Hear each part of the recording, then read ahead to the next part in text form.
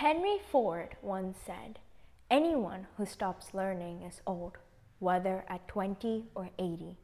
Anyone who keeps learning stays young."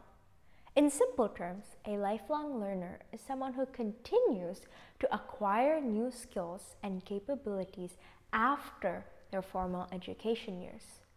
Being a lifelong learner not only entails learning new stuff, but also developing an open-minded and positive attitude about the versatile nature of the world.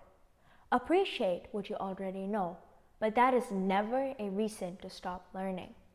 Lifelong learners understand the value and pleasure of personal development and growth. Thus, they never settle for what they already know and are constantly striving to enhance and expand their knowledge. Intellectual well-being is identifying a person's creative abilities and finding methods to expand prior knowledge and skills. It is crucial to explore new ideas and understandings to become more mindful and a better rounded person. What does it mean to be a lifelong learner?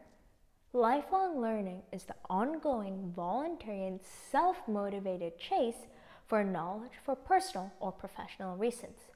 Therefore, lifelong learning not only strengthens social inclusion, active citizenship, and personal development, but also self-belief and competitiveness.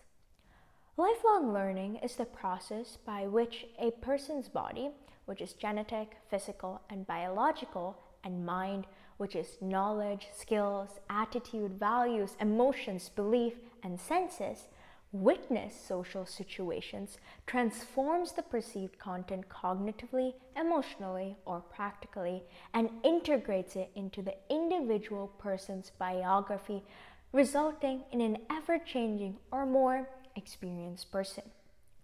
When you stop learning, you lose the incredible privilege that humans have, which is an ability for never-ending intellectual development. Brian Tracy said, "Commit yourself to lifelong learning. The most valuable asset you'll ever have is your mind and what you put into it." What are some ways you can be a lifelong learner? Know your interests. Pursuing new interests can help you become a more passionate, well-rounded person. Acknowledge your learning style. Everyone learns things in their own way. Choose a method that works best for you and your learning style. Set goals.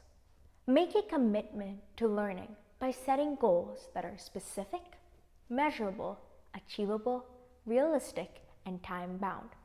Most importantly, reward yourself when you have acquired new knowledge.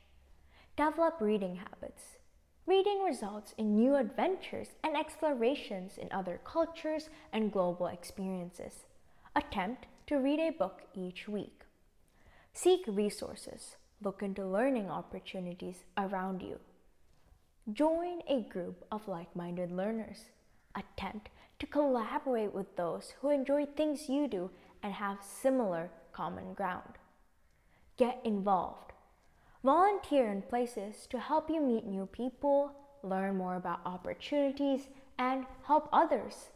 Share your skills and knowledge by sharing your thoughts and ideas with others. You increase the chance of solidifying that knowledge in your brain.